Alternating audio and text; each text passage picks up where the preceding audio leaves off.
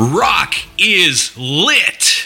Welcome to Rock is Lit, the podcast that takes listeners on a quest to find the very best rock novels and explore the propulsive energy and raw power of these stories about music, the people who make it, and the characters who love it. Rock is Lit is a proud member of the Pantheon Podcast Network. I'm your host, Christy Alexander Hallberg, author of my own rock novel, Searching for Jimmy Page, from Livingston Press. Find me on Facebook at Christy Alexander Hallberg and Twitter and Instagram at Christy Hallberg. Visit my website at ChristyAlexanderHallberg.com. If you enjoy the show, please subscribe, follow, and spread the word. Hello, Lit listeners. If you were one of those high school kids who spent hours holed up in your bedroom spinning your favorite albums on your turntable at ear-bleeding volume until your mama hollered at you to turn off that racket and take out the trash, and dreaming of blowing your one-horse town to become a rock star, this is the episode for you. Peter McDade is here to talk about his novel The Weight of Sound, about aspiring rock musician Spider Webb, who at 18 announces to his parents that he will skip high school graduation and move to Athens, Georgia to launch his career in the birthplace of REM and the B-52s. Through rotating points of view and covering a span of over 20 years, the book traces the ways Spider and his music affect the people in his life: family, fellow musicians, girlfriends, fans, roadies, and music industry lackeys. As drummer for the rock band Uncle Green, Peter McDade spent 15 years traveling the highways of America in a series of Ford vans. While the band searched for fame and a safe place to eat before a gig, he began writing short stories and novels. Uncle Green went into semi-retirement after 4 labels, 7 records, and 1 name change. Peter went to Georgia State University and majored in history and English, eventually earning an MA in history.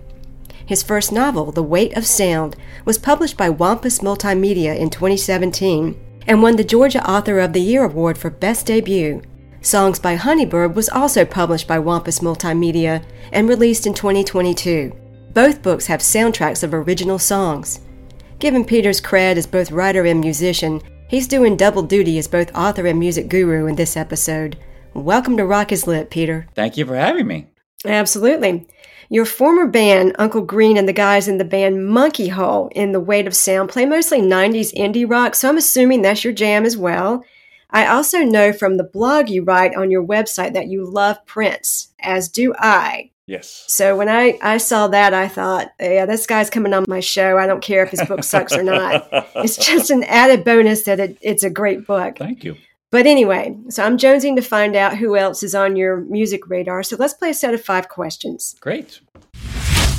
What's the first album or record you bought? It's very timely this week, but my first purchase of my own was Rumors.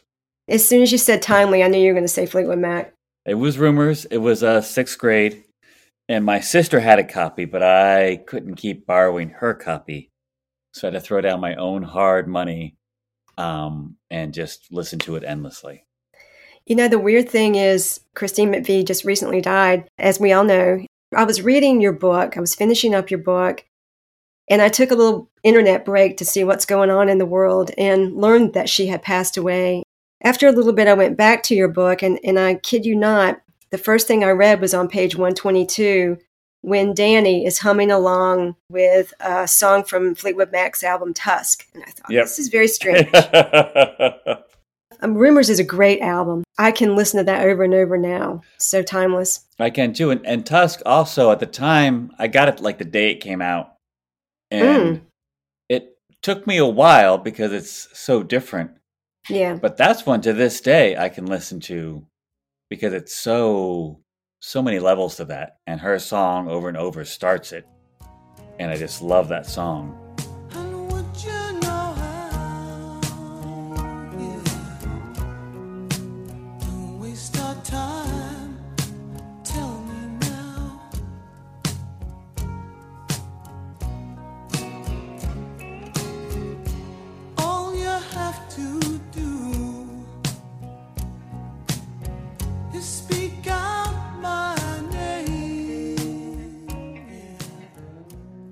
You're a musician, and you played your fair share of live gigs. What's your most memorable live music experience as a fan at a show?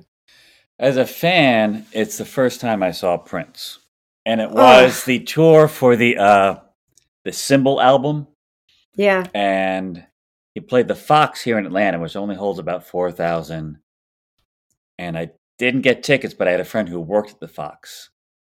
And she's like, there's a seat in the third row of the balcony in the middle that no one bought, and it's all by itself. And I nabbed it for you.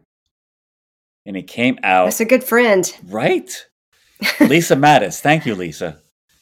And he came out and opened with My Name is Prince, which is the first song on that record. And there's something about watching somebody who just completely owns the entire venue. Like from the moment they come out, and they know it, and you know it, and they know you know it. And for the next 2.5 hours, it was just like, it was amazing. The band was super tight. You know, he did a lot of songs off that record and then launched into all these other classic. It was mind blowing. My name is Prince, and I am funky. My name is Prince, the one and only. I did not come to fuck around till I get your daughter. I won't leave this town. In the beginning, God made the sea, but on the seventh day, He made me. He was trying to rest y'all when He heard the sound. Take a peek at your bucket list now and tell me what artist or band you'd love to interview and what question you'd ask. And this can be living or dead. We're in fantasy land. As a drummer, I'm always interested in talking to drummers. My first thought was Ringo, but I feel like there's a lot of Ringo interviews, and I love him to death, but I've heard a lot of Ringo stories because I've watched so much stuff. So I'd like to interview Bonham. John Bonham from Led Zeppelin, because to me, Bonham still, I'd ask him about the way he could get swing in the drums even as he's hitting so hard. And he's known for, in the studio, he was very good at, we call it playing the way he wants to be mixed. So he played the way he wanted to record, so we would hit certain things harder or softer than others. It's almost like pre-mixing it for the engineer because it was just basically done the way he wanted to. Like this, for a guy whose personal life seemed so out of control, his playing was so controlled. Like he really seemed in command, and he drove that ship. You know, I know you're a big Zeppelin fan, so that's like, Yes, I am.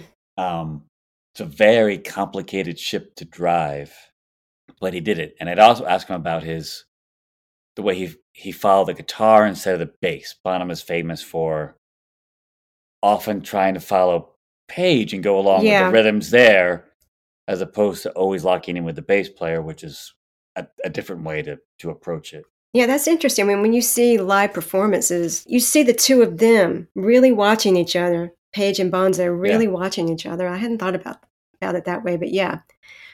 What's on your playlist now? Well, I'm about to go see a band called The Smile, and I'm a big Radiohead fan also. And The Smile is two of the guys from Radiohead with a different drummer. And they're playing here at a small place in Atlanta, and I've had tickets, and I'm kind of excited about that. So I'm listening to that a lot. And I'm also still listening to a lot of Prince because I'm working on my blog. I'm working through all of his albums chronologically from beginning to end. You'll be busy for a while. I am. It's taken a long time, and I'm at Emancipation. Okay.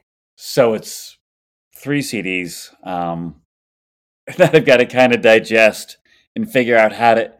It's turned into a very interesting writing exercise because there's so much to say. The key is to kind of whittle it down to the stuff that's most important for that record. So sometimes I'm not even talking about some of my favorite songs. I'm trying to get across what's unique about the particular record that I'm listening to. I think the blog is great, and I've read the entries. They're short. Most of them are fairly short. So you are zeroing in on these really specific things, and that's what makes it so interesting. And any Prince fans out there, you need to go to Peter's website and read the blog because it's really interesting. Thank you. So you've written 2 rock novels, Songs by Honeybird and The Weight of Sound, which we're going to talk about shortly. If you were writing a third and had to feature a real-life artist or band in it, who would it be? This also came to me just recently because I decided, of course, I was trying to pick about drummers because I think drummers, as almost sort of quarterbacks of the band, right, make very interesting ways into the band. And I thought Mick Fleetwood has been through so much, right? Because he and McVie were the steady presence in that band. So you've got the whole like '60s thing happening, With Peter Green, yeah. and then the '70s over the top indulgence mega tour thing happening, and then the '80s financial crash, drug problems, interpersonal dramas, and then it comes back at the end where they reunite and go back on tour. Like, there's so much there. I think he would be a great filter for all of those time periods. He'd just be a great character, period. I mean, you look at him and he looks like he's out of his mind. It's Yep. either the coke or he's just naturally that way. Yep. But what an interesting Tall character. and looms Oof. over the kit. Mm-hmm. And also, again, for such a really tall guy, and like physically you would expect him to play a certain way, but he and McVie, they're all about the groove when you listen to those Yeah. records. It's like sometimes he's just keeping like a kind of straight groove that kicks on all four, and like it's nothing fancy, but it's just like floating along.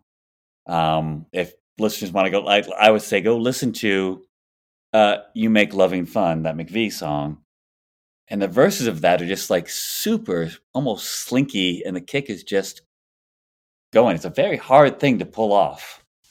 So I think he's fascinating. Okay, listeners out there, anybody writing rock novels, we've thrown Get down the on it. gauntlet. Yep. Let's take a short break and we'll be back with Peter McDade. In the meantime, let's hear a little Uncle Green.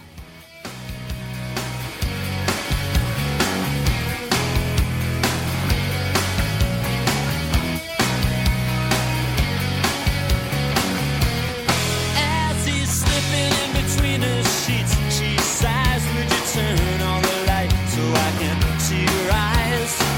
He thinks there's nothing to read there. This is Peter McDade, and you're listening to Rock is Lit. Hello, Pantheon Podcast listeners. Christian Swain here to tell you more about my experience with Raycon earbuds. Our family now has 3 pairs of Raycon earbuds around the house, and my wife just grabbed a pair of the Headphone Pros to replace some headphones from a company that was double the price. And yes, she loves them. Now, if you haven't pulled the trigger on a pair of Raycons, or even if you have, but you're in the market for another pair because they're just that good, well, now is the time to check them out, because they just launched their upgraded model of the best-selling everyday earbuds. With Raycon's upgraded everyday earbuds, now you also get active noise cancellation, ergonomic design, and multi-point connectivity that lets you pair with 2 devices at once. New quick charge function, 3 customizable sound styles, plus awareness mode. Available in a variety of vibrant new colors to complement any and all skin tones. I even have a pair of earbuds in a cool green color. I have tried just about every earbud known to humankind, and these Raycons are fantastic.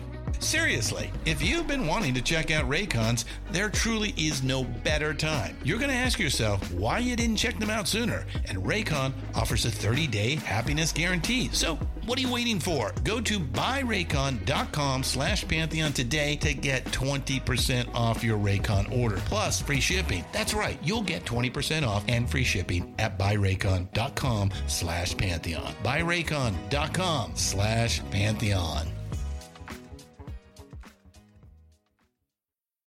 And we're back with Peter McDade, author of The Weight of Sound. Let's just get this out of the way.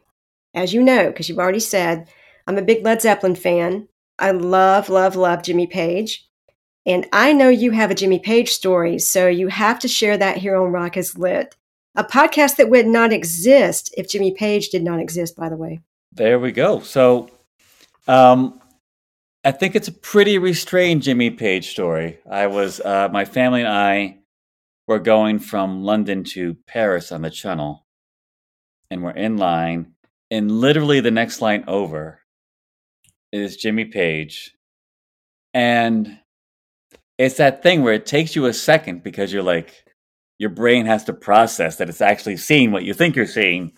And I watched some young guy come up and like, just ogle all over him and get an autograph. And I thought, I could do that. I really want to do that. But also, like, I've got my family. And like, he just wants to get on the train. But we made eye contact. And I gave him a nod. And he gave me a nod. And then we went our separate way. And I'm like, that to me, like, I'm hoping that what I got across in the nod was like, dude, you made my teenage years bearable. Like, those records and having those records to listen to was something to do after a really crappy day at school. So thank you very much. I'm hoping that nod got all that across. I'm thinking that nod said all of that to him. I hope so. And I'm thinking that nod you got from him is going to last you a lifetime. I still see it. I get it, because he only said 2 words to me when I chased him down the hall at the Hammersmith Palais and said, Jimmy, I came all the way from America just to meet you. He said, I'm sorry. In my mind, hey, we met. We're best friends now. Yep. We're having tea and crumpets next week. Yep. I get it. Just that little bit of contact. It was a good moment. Yes. Moving along here. You started playing drums when you were 8 and spent most of your 20s making records and traveling in the country. You said that one thing you never wanted to do is make a solo record. The exact quote, I believe, is, I have never wanted to try and out Ringo. As a follow-up to that proclamation, you said that you consider the weight of sound to be as close to a solo record as you will ever get. So tell me a little bit about how long it took you to write that novel, get it out, and how close to your own experience as a musician is it? So it started just as a series of short stories. And in fact, the first story I wrote isn't in the book. It wound up being tossed aside. Well, it has to do with a guy named Bob, doesn't it? That's right. It is on the website. And a friend of Bob shows up with a tape from this band, Monkey Hole.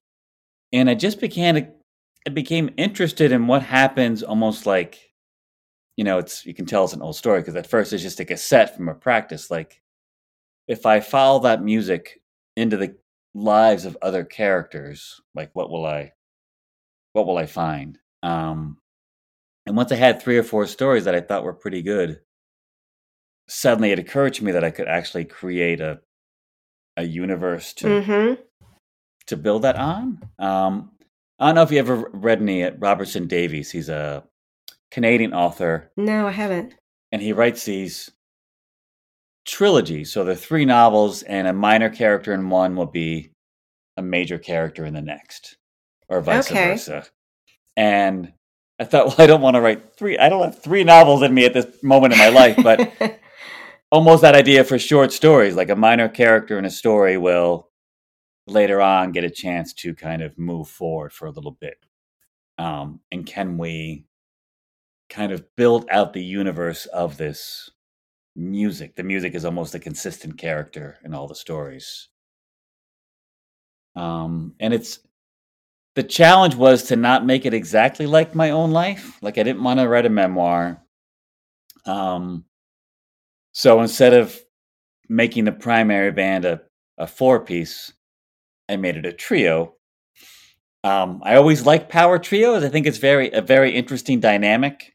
Zeppelin is almost a power trio. They have the lead singer, but musically, live, right? It's just those 3 instruments. Right. And I thought, well, if I make it a trio, then no, there can't be a 1-to-1 correlation between the drummer and. So I kind of basically took all the musician friends I have and tried to grab little interesting pieces from each of them and just arrange them in a new combination. So it's sort of like I'm a little bit in all the musicians, but also not really like any of them, if that makes any sense. Yes, it does. I know one thing that really is art imitating life. In the novel, one of the members of Monkey Hole becomes a history teacher, like you, only he teaches high school. Yes. Some of the students decide to Google their teachers. which at first I was laughing. I thought, oh, that's so funny. And then I remembered I'm a teacher and I was horrified. I started Googling myself what they're going to find. Anyway, the students find out their teacher used to be in a band, Monkey Hall. That actually happened to you. It did, yes. I teach college history, and I walked in one day and somebody held up their phone and hit play, and an Uncle Green. Oh my God. And an Uncle Green song began to play. I'm like, all right, well, I guess the secret is out. Starts with an apology, then works his way down. It's a kind of refrain, a curious perspective, looking up from the ground, staring out into the faces of hatred and disdain. If you've been the victim of a terrible crime, if you need someone to blame, you'll be the scapegoat anyway. Really, all they wanted to do, though, was talk about the hair, because there was a picture, and I used to have I consider some pretty impressive hair, back in the day. So yes, it was very interesting. It made me think that, I'm hoping what they got out, right? Since we're history in that class, everybody has a history. Like, I did not walk into this room having not done anything else. Yeah. And I try to remember that you students have walked in here, right? And everyone has a completely different story that has led to this moment. I can't hit play and pull up all of your music, but it's out there somewhere. This happened, I gather, before you wrote the novel? This incident with the college students? Yeah. All right. I was wondering about that. Was that life imitating art or art imitating life, or how that worked out with the time sequence? The novel, actually, The Weight of Sound came out right around that time, maybe, but it was already written. And when the novel came out, as I was teaching college, I was thought well, now I want you to Google me because maybe you'll go buy the book. But Right. No one's done that yet. Well, you don't know that. They may have. True. I don't know. They probably have. Yeah, go buy the book, kids. Exactly. Go buy the book. I'll Peter students.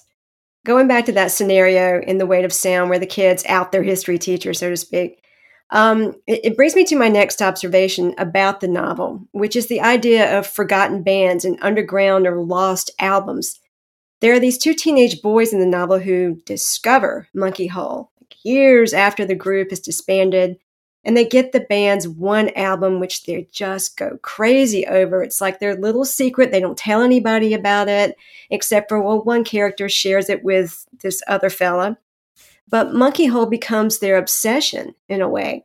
And I'm kind of flashing on Dana Spiotta's novel, Eat the Document, which deals with lost and underground film and music.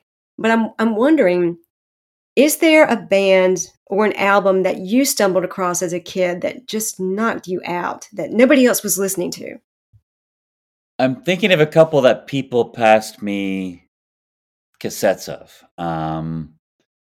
There's a band called Television, which is not super underground. I love Television. You can imagine, right? And you can imagine a kid growing up in the 80s in Jersey, this is before the reissues on CD and stuff. It was just somebody getting a hold of his brother's vinyl and making a cassette to hand it to all his friends. You've got to listen to this. And also Big Starr. Yes. And Big Starr's third, which is the super moodiest one, somebody gave me a cassette of that. I'm like, what the hell is this? I've never heard anything like this. And to know that it's out there and it's not on the radio, I couldn't walk down to my local Woolworths, which is where I had to buy a lot of records in my town. It was very hard to find. But the idea that it's an interesting idea that music is out there and that you can somehow, if you're lucky enough, stumble across it and be kind of the small, insider group that knows something other people don't know. Mm-hmm. I remember when I first learned of Robert Johnson, and I think you and I are around the same age. I was born in 1969, and so I'm a teenager in the 80s, and I'm going, you got to hear this guy. This is just amazing. And, nobody's interested in that. It's Madonna and what have you. So I could relate to these kids having this music that nobody else is really familiar with or even gets. Yeah, it's the combination that, and even if you pass it on as somebody, it then takes another select group to get it, to be like, oh my god, to 15 seconds into that television album, "See No Evil" is the first song, and that guitar riff began. Like, Jesus, what is this? Like, where did this come from, and how come I've never heard it before?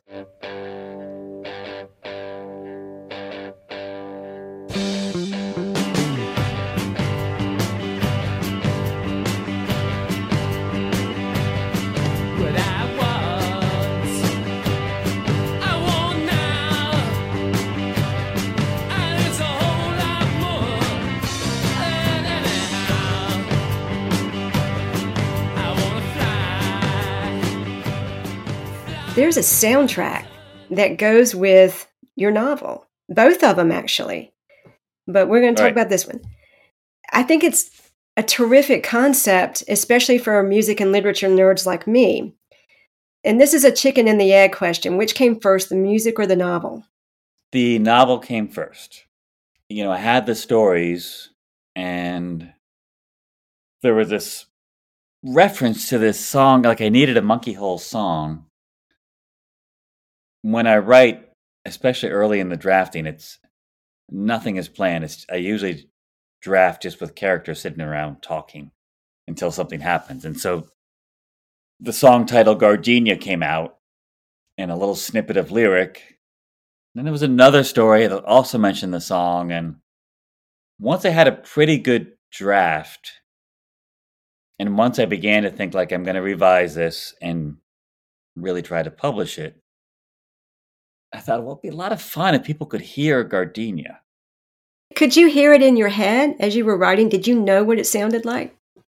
I knew it began with just guitar and vocal, right? And so I was more not fully in focus yet. Like I had a general vibe for that one. I didn't quite know how the chorus would come together, but I knew it would have to be big. Yeah. That the chorus would kind of open up. Right. So luckily, I have indulgent friends and friends up for adventure. And Jeff Jensen, who was in Uncle Green with me and who I've known since third grade,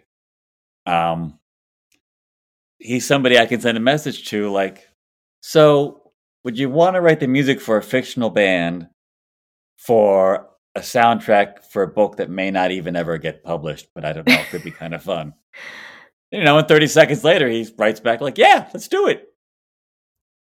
And 24 hours later, he had a demo of this song. Not sure if you saw me. I blend into the crowd. I know you can't hear me. My eyes don't talk so loud. But you should know I've been looking at you. You should know I have some questions for you. Is that a gardenia in your hair? Just like We recorded it and we built this thing up. And I'm like, that was so fun. And there were a couple of others at this point.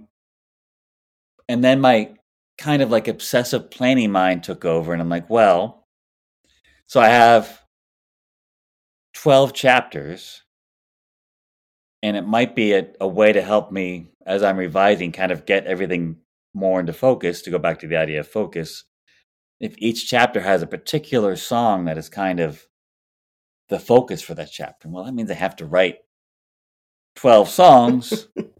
Wind up with No 14, sweat. so the last songs have to have two, last chapters of each side, so to speak, have to have two instead of one. I worked it out, and I mean, the hardest problem was just organizing musicians to do something is exhausting. And especially, God bless them, they're all doing it for free. and we're recording remotely because the technology is so much better than it was when we were first making records. Like, I can get sounds in my house drum wise. It's not really as good as a studio, but it's also better than like the first studio we went into, in 1987. Like it's come a long way. So to get all these people to come up with all their parts in a timely fashion was a bit exhausting. That's incredible that you could even do that, though. It was fun. And I have to say, the soundtrack is fantastic. Thank you. The Taxman song, Pay Me Now. Yep. And it's supposed to sound like Taxman because that's the influence for it and for Spider, and that's what he was going for with that song. And you nailed that. That's spot on for Taxman. It's great. Yes, and that was written by my friend Paul, and was like, I tried to match the songs with the people who I thought would get whatever the particular song was going to be, and like, because you want it to sound like Taxman, but also to be its own thing. Like it's a young band that you can still hear their influences, but you can hear the beginning to go somewhere else with it. No, that comes across, definitely. Good. Let me tell you how it begins. You pay me now and we both win. Don't worry about the way it ends. Just pay me now and we'll be friends. Because life is really all those cliches. Susan Rebecca White, author of the novel A Place at the Table, said your writing in The Weight of Sound is as tight as John Bonham on drums, speaking of Led Zeppelin. Now that's some praise. But drummers take a beating in your book. There are drummer jokes the characters make. Where do you go to find a drummer in Athens? Domino's. They're referred to as insecure. Somebody says no one listens to drummers when they're not behind a kit. In one of Spider's chapters, he says this in reference to a groupie he comes across in Barcelona. It's a quote, "There's a friendly glint in this one's brown eyes, though, and a face that registers more than a few steps above drummer level." Ouch. Now, you're a drummer. Are you just taking the piss here, or is there some truth to that? Oh no, it's embracing it's embracing what I know to not be true. Okay. Right. So the drummer jokes I've heard my whole life, and I think they're funny. And I think that sometimes, maybe less so now, but I think sometimes from the outside, yes, people think, quote unquote, just the drummer.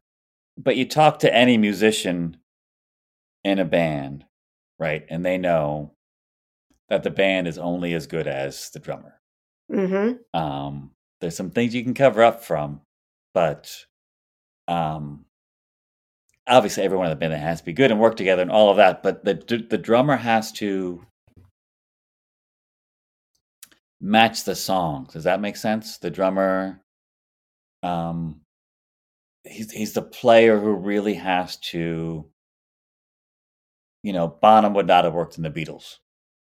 Right. And Ringo would not have worked in Led Zeppelin. He might have, but it would just be a different band. I think of them as consummately playing the song, right? So getting back to Bonham's ability to hit really hard but still swing, or to have a song where he doesn't hit really hard. So it's not really dissing drummers. I love drummers. My best friends are drummers. It's just kind of having a knowing laugh at it all. And fair enough. And the drummer in this particular band goes through some challenging times. Yes, he does. What do you think makes a great drummer? I think knowing when to play and knowing when not to play. I think having such a strong sense of time that you can screw around with the time when you need to. I think listening to the song which seems kind of obvious, but not necessarily. I teach now. I love all my students if you're listening. But sometimes they can be bored if I'm making them work on a particular song because it's not super flashy. Back to Mick Fleetwood. Those songs are not super flashy, right? You Mhm. know, the chain is basically, just driving on the floor the whole time. But when the fills come in, they're just right. And the mood of the song is captured in the drums that he's playing. I think being super chill is very helpful because I love all my guitarist and singer friends, but they can be a little high strung sometimes.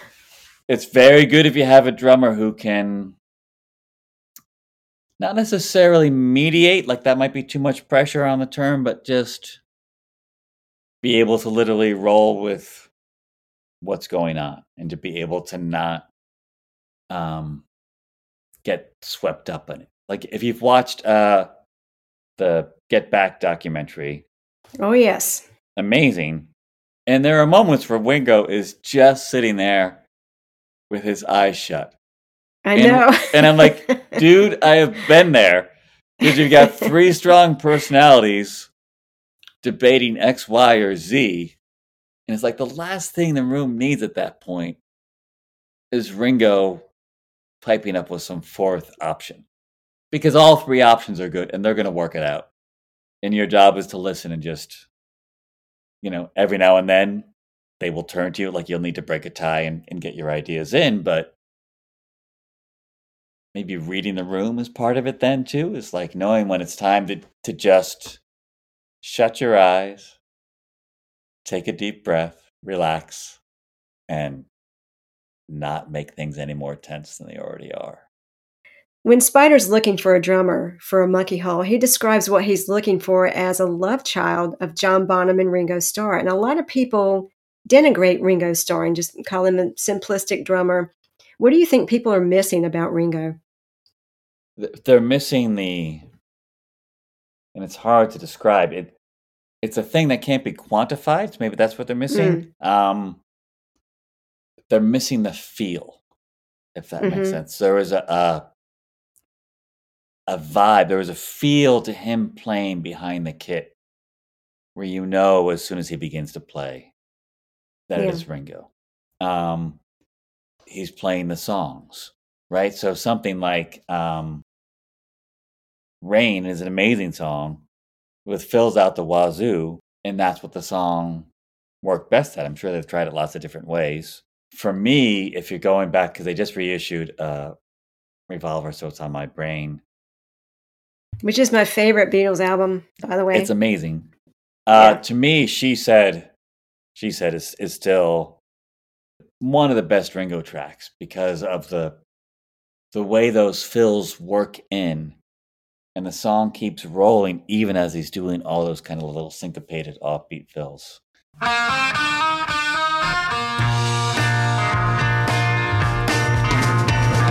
She said, I know what it's like to be dead. I know what it is to be sad.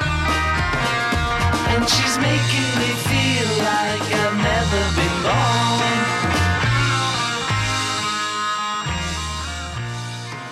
I think they're looking at a kind of silly at times guy behind a relatively small drum set and thinking, I could have done that. And actually, like, no. There's probably like one human who could have made the Beatles work as a drummer, and it's luckily for them they found him. Yeah. And I had a friend of mine, also reminds me of Charlie Watts. I had a friend who put together a long streaming tribute concert to Charlie Watts. So I learned 24 Stone songs. And again, deceptively simple, but actually there's a lot going on there. And to come full circle, Charlie and Keith are very much like Bonzo and Page. Like that's the core right there. And if you look at live clips, a lot of times it was Keith and Charlie locking eyes because that was the heart of the song, the music right there, the way those two fit together. We'll talk about chill drummers. They don't come any chiller than Charlie Watts. Right? He's just there. He's just there. He's just there, and they're never going to be the same without him. I do wish No. they had the same way Zeppelin did after Bonham. I wish the Stones had just said, you know what? There's no Charlie, so there's no Stones. Changing gears a little bit. In Spider's chapters, especially the first one, he offers some interesting words of wisdom. I'm going to throw a few at you, and I'd like you to give me your take on them. Here's the first one.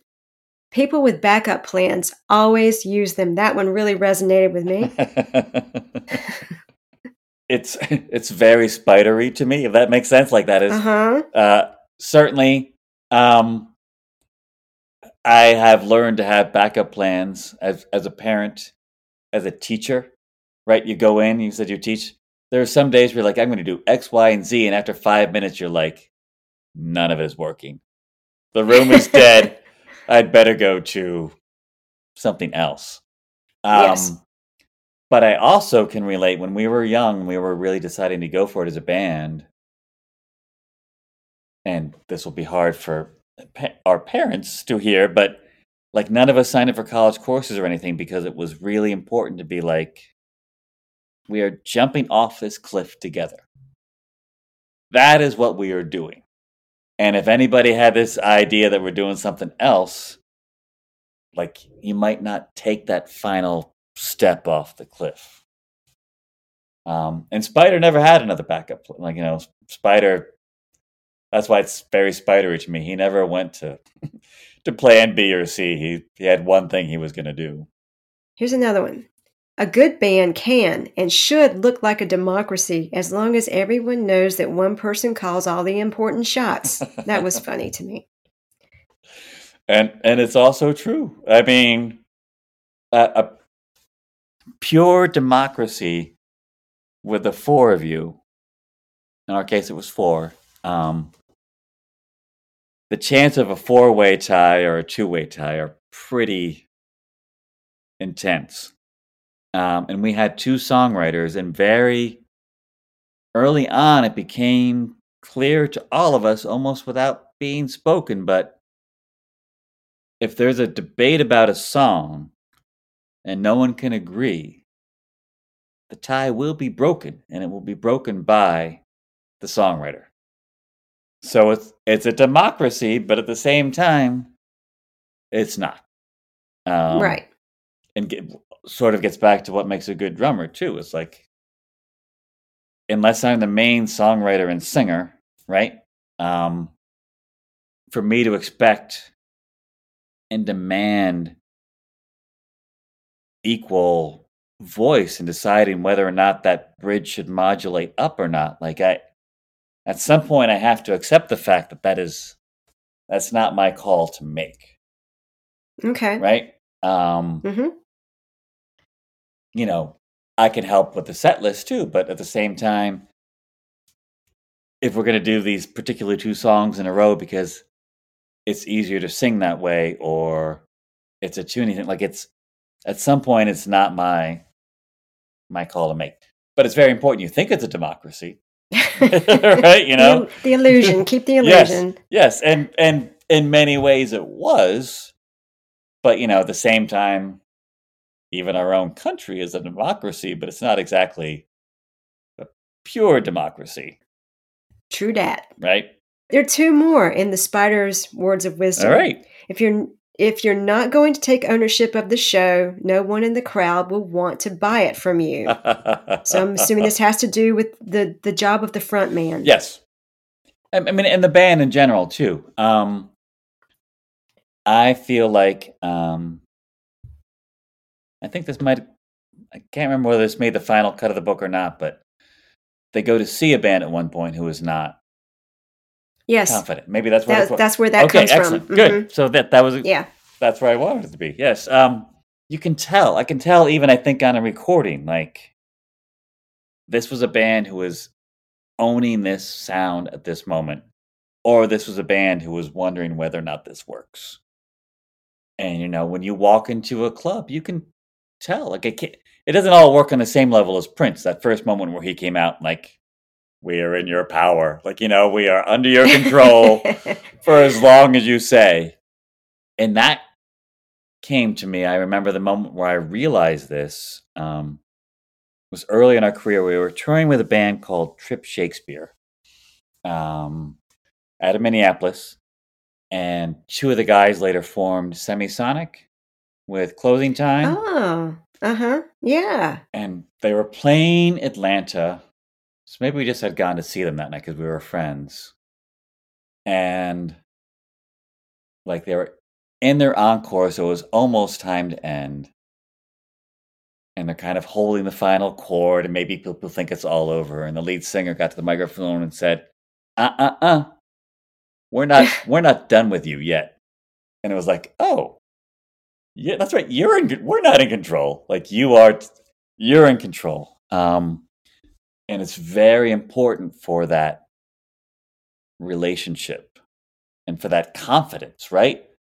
That swagger, which might not come off as, it doesn't have to be Mick Jagger pouncing across a stadium swagger, but there has to be something in there that says, like, I'm here.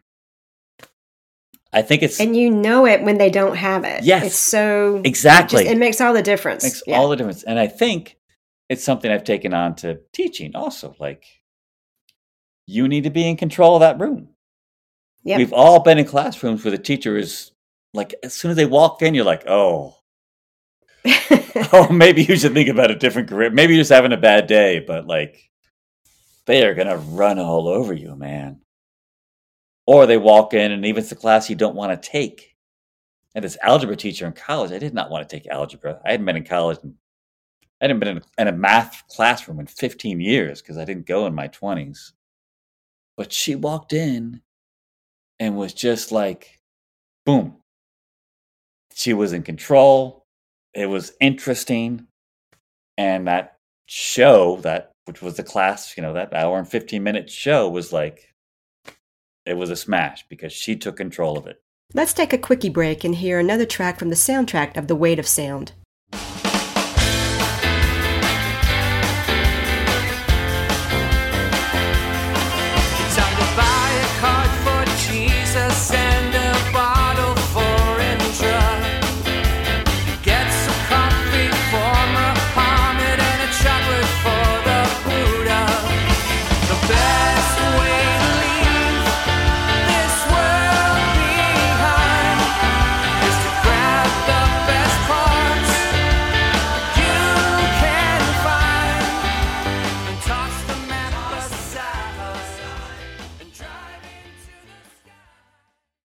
Hey folks, Stefan Shirazi and Renee Richardson here from the Metallica Report. And we are proud members of the Pantheon podcast family, where the best of music and podcasts unite. We've got something pretty cool for you.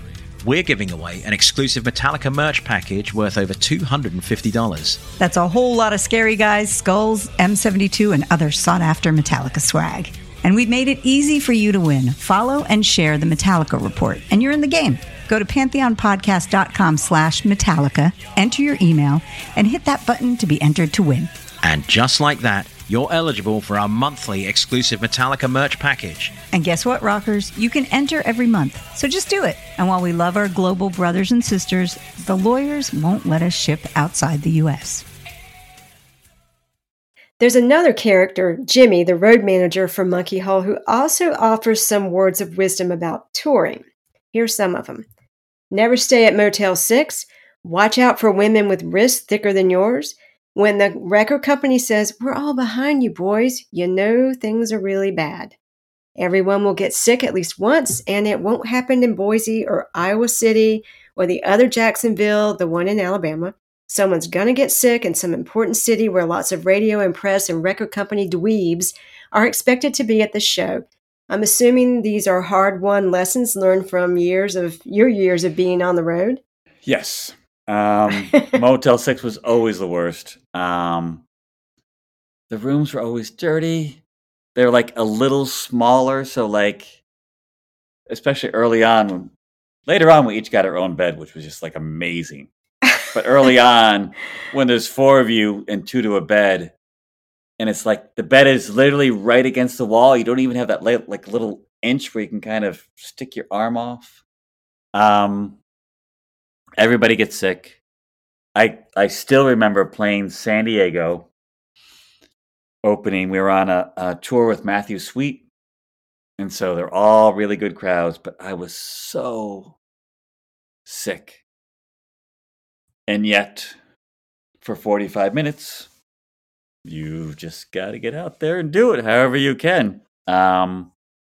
It's just how it is. And I also remember being backstage in LA and somebody from Atlantic saying, "I'm going to be your soldier. We're all behind you." And it's like, oh, shit, we're doomed. Run. Yeah, that's like saying bless your heart in the South. Just Exactly. run. That's exactly what it was like. Yes. Right.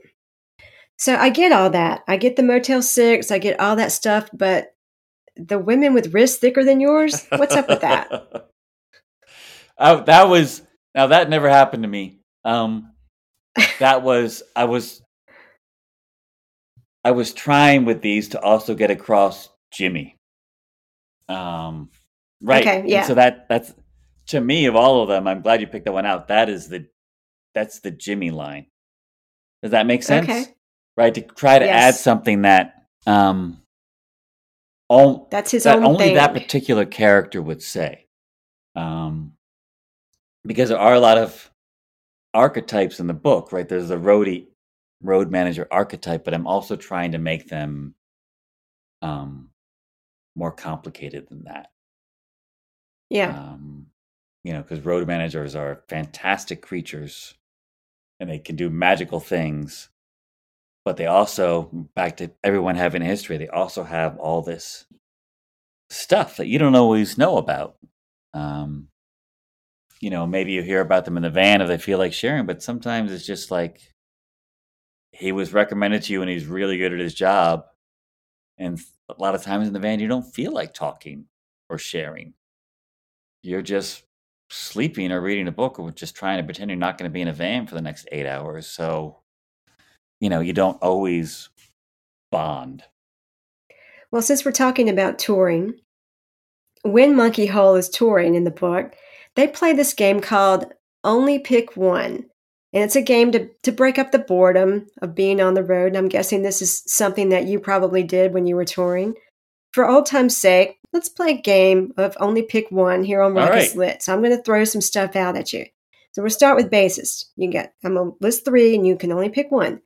John Paul Jones, Bill Wyman, or John Entwistle? Oh, John Paul Jones. My man. Drummers. John Bonham, Keith Moon, Ginger Baker. Notice I left out Ringo. Bonham. Yes. And actually, for me, Keith Moon, just personally, is too busy. It's just not my... Okay. Well, he was just nuts. It's not my thing. Of those 3, Bonham by far. Okay. Singers. Robert Plant, Freddie Mercury, Chris Cornell. Oh, Freddie. Yes, I love Led Zeppelin, but Freddie Mercury is God. Yep. Yes, I Yeah. also love Led Zeppelin. But the range and, again, no diss to Robert Plant, who was amazing. Yeah. But there's a variety there within that one voice, right? The different styles, the way it could be stacked, which is just not something they did with Plant, so we don't really know that he could have done it, but you could stack Freddie 10 times with 10 different tones and pitches and just have that tool. Okay, trios. Cream, Rush, or the Police? Oh, interesting. My answer will... Here's the thing. Of those 3, like, the Police records are the ones I would probably listen to more often. Yes. But I'm so glad that Rush existed. And as a teenager, that was my jam. And again, that's a drumming style that's not particularly mine. But then also, there's a documentary about them called Beyond the Lighted Stage. totally entertaining. And they're just like the sweetest humans that ever made a whole bunch of money playing rock shows ever. Well, Geddy So- Lee seems like a nice guy. And they got along so well.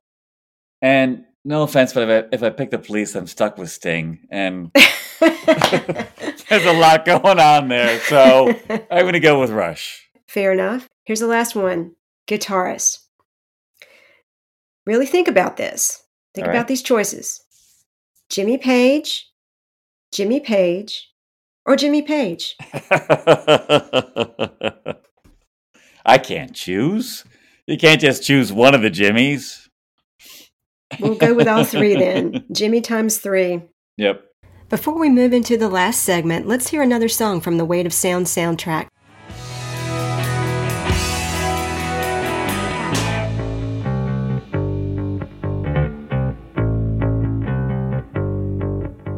I see the way you see me. I know the way you think. So don't turn on your TV and pour another drink. I'm too close to almost gone. There's a lot that I learned about the music business from The Weight of Sound, and most of it's pretty depressing. It all underscores one of the central issues in the novel, which is voiced by high school senior and bass player Lucas, who is trying to decide if he should go to college or move to Boston with his band after graduation and try to make it big. He says, and I quote, "What happens if being a great band is not enough for us to make it?" And that's the thing that just kind of runs right down the middle of the whole book. And the harsh truth is that that's often the case. You can be a great band, you can have a great sound, but because of the business, that doesn't mean you're going to make it. So let's talk about this.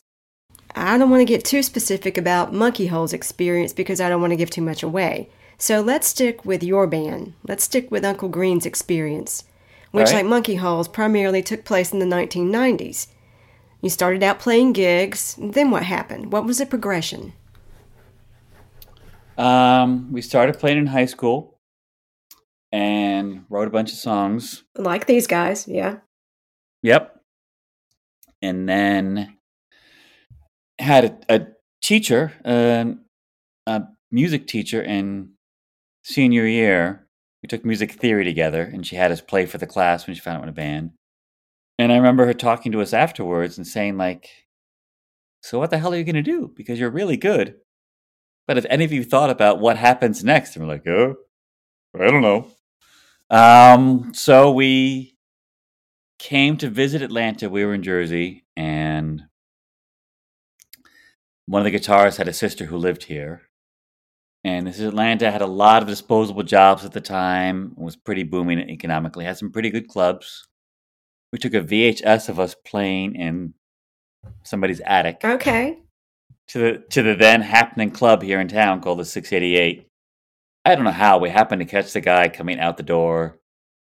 He watched a song, and he must have thought, like, these 18-year-olds from Jersey jumping around on this VHS in somebody's attic. He's like, "Yeah, we got an opening Tuesday, 2 months down the line, opening on a Tuesday night." So we moved down for one gig, Mm.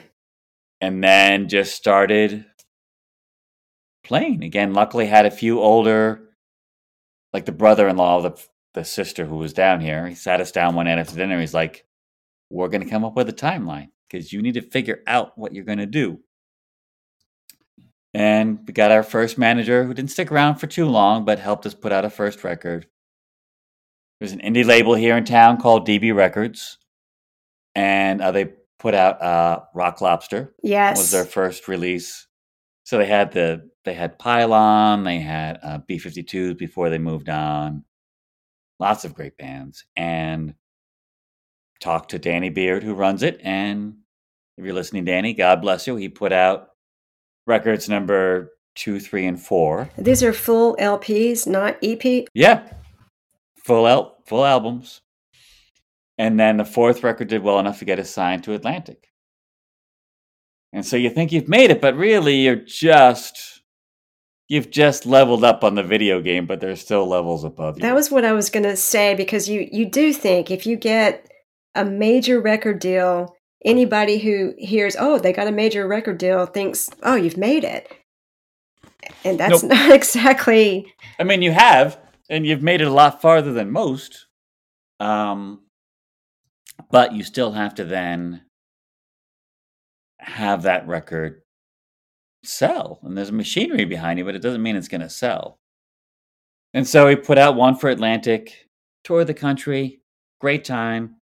Demos for the second, not picked up by Atlantic. So I tried to find a new label. Our producer was doing well enough. His name is Brendan O'Brien. He produced the Black Crowes records. He produced some Pearl Jam records, and he got a deal through Sony. So we signed to his label through Sony. Sold a lot, what I thought were a lot of records, but not enough. And so we were going to try again. Almost signed with another label, and the guy got fired. At this point, it's like we're 30. Somebody's wife was pregnant, and it get back to that question of, we had a meeting, the four of us, like, so for whom among us is this still the thing all other things are sacrificed for? Mhm. And the answer was yes, for only one of us. So my friend Matt went off and made another record on his own. Never came out. Also a great record. And, we moved on. Dag. That's depressing. It is and it isn't. I mean, it is. At the same time, I can say that I played, 45 states in the country. It sounds exhausting. It just sounds exhausting. It can certainly be exhausting. At the same time, it's not the same model. So our model in the 80s and 90s was pretty much major label or nothing. Yeah. That was the only machinery to sell enough to make it all worth it. Because it was so expensive to make and produce records. That is no longer the case. And so you can have, say, a band like Wilco. You started off with a major label model. They now own all their masters. They get a distribution deal for each record. They don't sell 1 million records each time, but if you sell 100,000 records, but you are controlling the recordings and the profits, you can actually make. It's what Prince did. Mhm. For those deals we signed, the old model was, and the major label model probably still is, we sign, we get a certain amount up front. We don't make any royalties off the records until everything is paid back. So recording studio fees, marketing, then we get 20 cents on the dollar that we share amongst us and our management. And the recordings themselves are still owned by the label, even though we have in essence paid back for them. So it's a terrible model. Very hard to break through. It's why bands that sell a lot of records typically don't get royalties until the second or third record, because you're still paying off the first. Well, I know your focus has shifted from the music world to the literary world now, so you've got 2 books out. We've been talking about The Weight of Sound. How are you feeling about how things are going with that? Luckily, having been through the musical ringer, I'm enjoying being at the stage of my life where it's not like I don't want the book to do well. Obviously, I want it to do well. If you're listening to this, please go buy multiple copies for all of your friends. But I really enjoy the process. I enjoy the writing process. I enjoy getting to talk about it whenever I can. And so far, these first 2, I feel that success. I feel like I managed to make the book that I wanted to. And that's all you can really do. I've learned that from the music industry. We made the records we wanted to. There's still a chance that someday somebody can hear it or read it, And it exists. You've done your job. You made it. You made what you wanted to make. You found a way for it to get into the universe. And you really do have to accept at some point that aside from seizing all the opportunities you can, all you can do now is go make another one. That's fabulous. And you have to come back on Rock is Lit and talk about the next book. Well, thank you. I would love to. But we're going to end this interview with this statement that Spider makes in an interview with the website The Weight of Sound. Here's the quote. For the record, my father made a lot of mistakes, but at the end of the day, he played Revolver for me when I was 5 and changed my life. I'm interested in what your version of that statement would be, so fill in the blank. For the record, my father or mother made a lot of mistakes, but at the end of the day, he or she blank when I was blank and changed my life. Got me drum lessons when I was 8.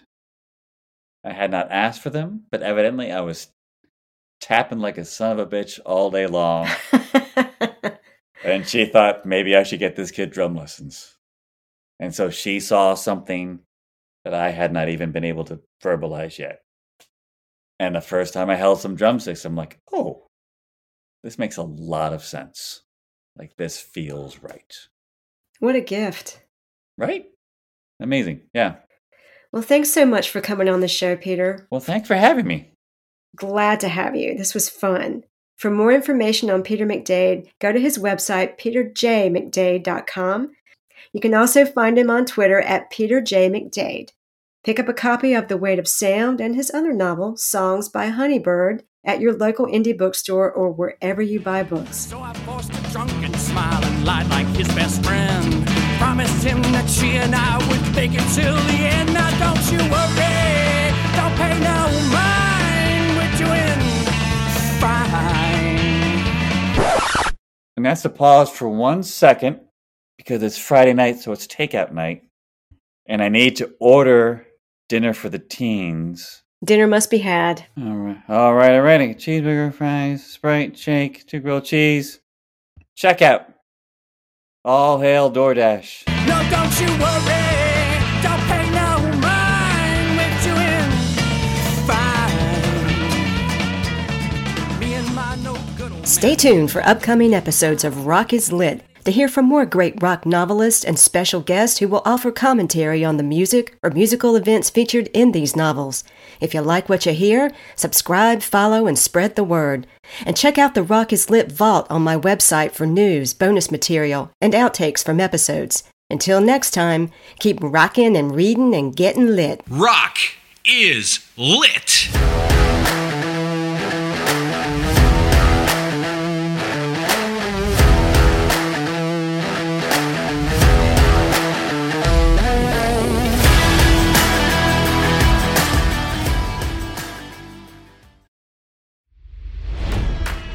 It's NFL draft season, and that means it's time to start thinking about fantasy football. FantasyPoints.com features industry-leading experts and prognosticators using proprietary hand-charted data to help you score more fantasy points. FantasyPoints.com is the place to go for whatever kind of fantasy football you play. Whether you play fantasy football, daily fantasy sports, or do a little bit of everything, Fantasy Points has the meticulously researched content to guide you to victory. And why wait for the fall? Fantasy Points also covers the new spring football league, the UFL. Join the guru, John Hansen, Scott Barrett, Joe Dolan, and other massive names in the fantasy football universe with an exclusive offer. Use code Pantheon for 15% off any Fantasy Points package, including the all-in package, with access to every article, tool, and data nugget that Fantasy Points has to offer. That's FantasyPoints.com and code Pantheon for 15% off at Fantasy Points. FantasyPoints.com, code Pantheon. Score more fantasy points.